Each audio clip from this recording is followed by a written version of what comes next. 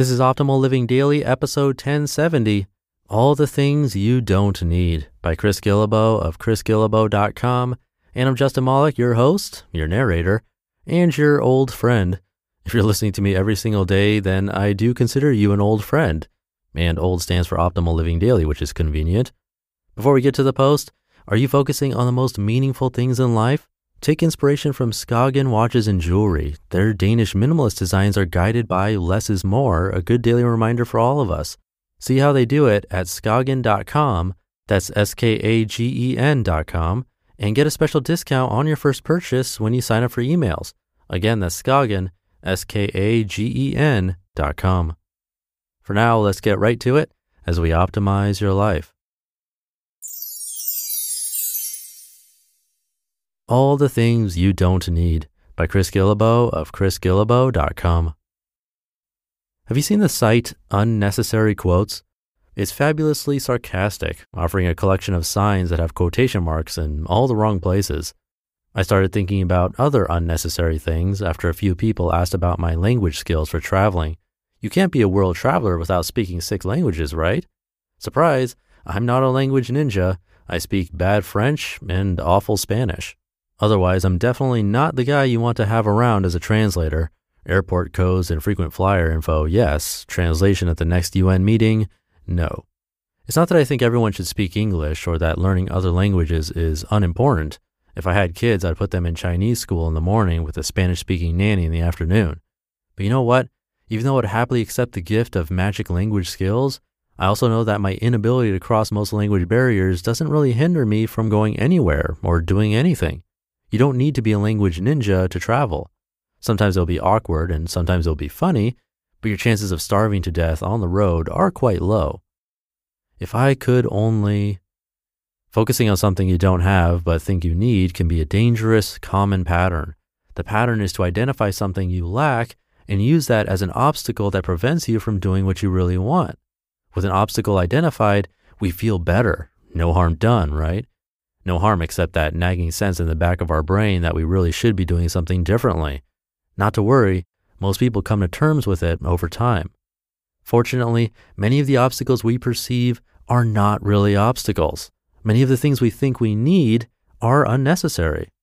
I don't mean to discount handicaps, social disadvantage, etc., but the way out of most challenges was best defined by Oprah.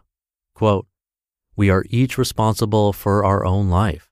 No other person is or even can be," end quote. Nelson Mandela spent 27 years in a prison cell on Robben Island. He got out and led South Africa on a path of forgiveness and transition. Viktor Frankl created a philosophy on finding personal meaning while imprisoned in a concentration camp. When I think about people like that, I become less tolerant of other excuses.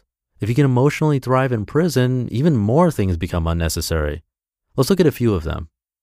You don't need experience. Experience can sometimes get you in the door, but what really matters is what you're doing now. The past belongs on a resume. The future is only partially in your hands. Today is the only day we are fully in control of. You don't need a mentor. No one will ever be as invested in your success as you. You can't outsource the responsibility for planning the course of your life. You don't need paperwork. Paperwork includes degrees, certificates, endorsements, licenses, recommendations, referrals, and so on. Please note, it's not that some of these things or the other things are unhelpful, it's that they are unnecessary. You don't need to pay for access or information. I realize the irony, I sell information products on the right side of my website, but if you want to break things down to the simplest level, almost all information is freely available. If you live in Iran or China, some information may be kept from your view. Everywhere else, whatever it is you want to learn, go and learn it. If you have no money, go to the library. Go to the bookstore and read books in the cafe. You don't need other people's permission. If you've heard the one about forgiveness and permission, how it's easier to say, oops, sorry, than it is to get something cleared in advance, this is totally true. This principle helped me finish college in 2 years and sneak into graduate school without taking the GRE. It certainly wasn't high intelligence or aptitude for study. However, you also don't need permission for much of anything. You don't need permission to be happy, for example. Just be happy. Where's the line? The line is where your actions cause harm to someone else. My view is that as long as you stay behind that line, you don't need permission. Thankfully, I don't know many people who want to intentionally harm someone else. We just want freedom to pursue our own choices without being held back by anyone else. What you really need. If you don't need most of those things, what do you need? You need passion. You need to be absolutely passionate about what you believe in. If you don't feel passionate about something, chances are you haven't discovered it yet. Keep looking. You need a vision and a task. The vision tells you where you are going. The task tells you what to do next. You need the two answers. What do you really want to get out of life? How can you help others in a way that is unique to you? You need commitment to stay the course. Most people give up at 5,000 hours. The winners continue to 10,000 and beyond. I like what Seth said about the 3,000 posts he's written. The first 2,500 were the hardest. Very important. What's the difference between the things you need and the things you don't need? All of the things in the first category are up to you. Most of the things in the second category come from other people. Mostly, you need enough. You need enough money, enough time, enough courage.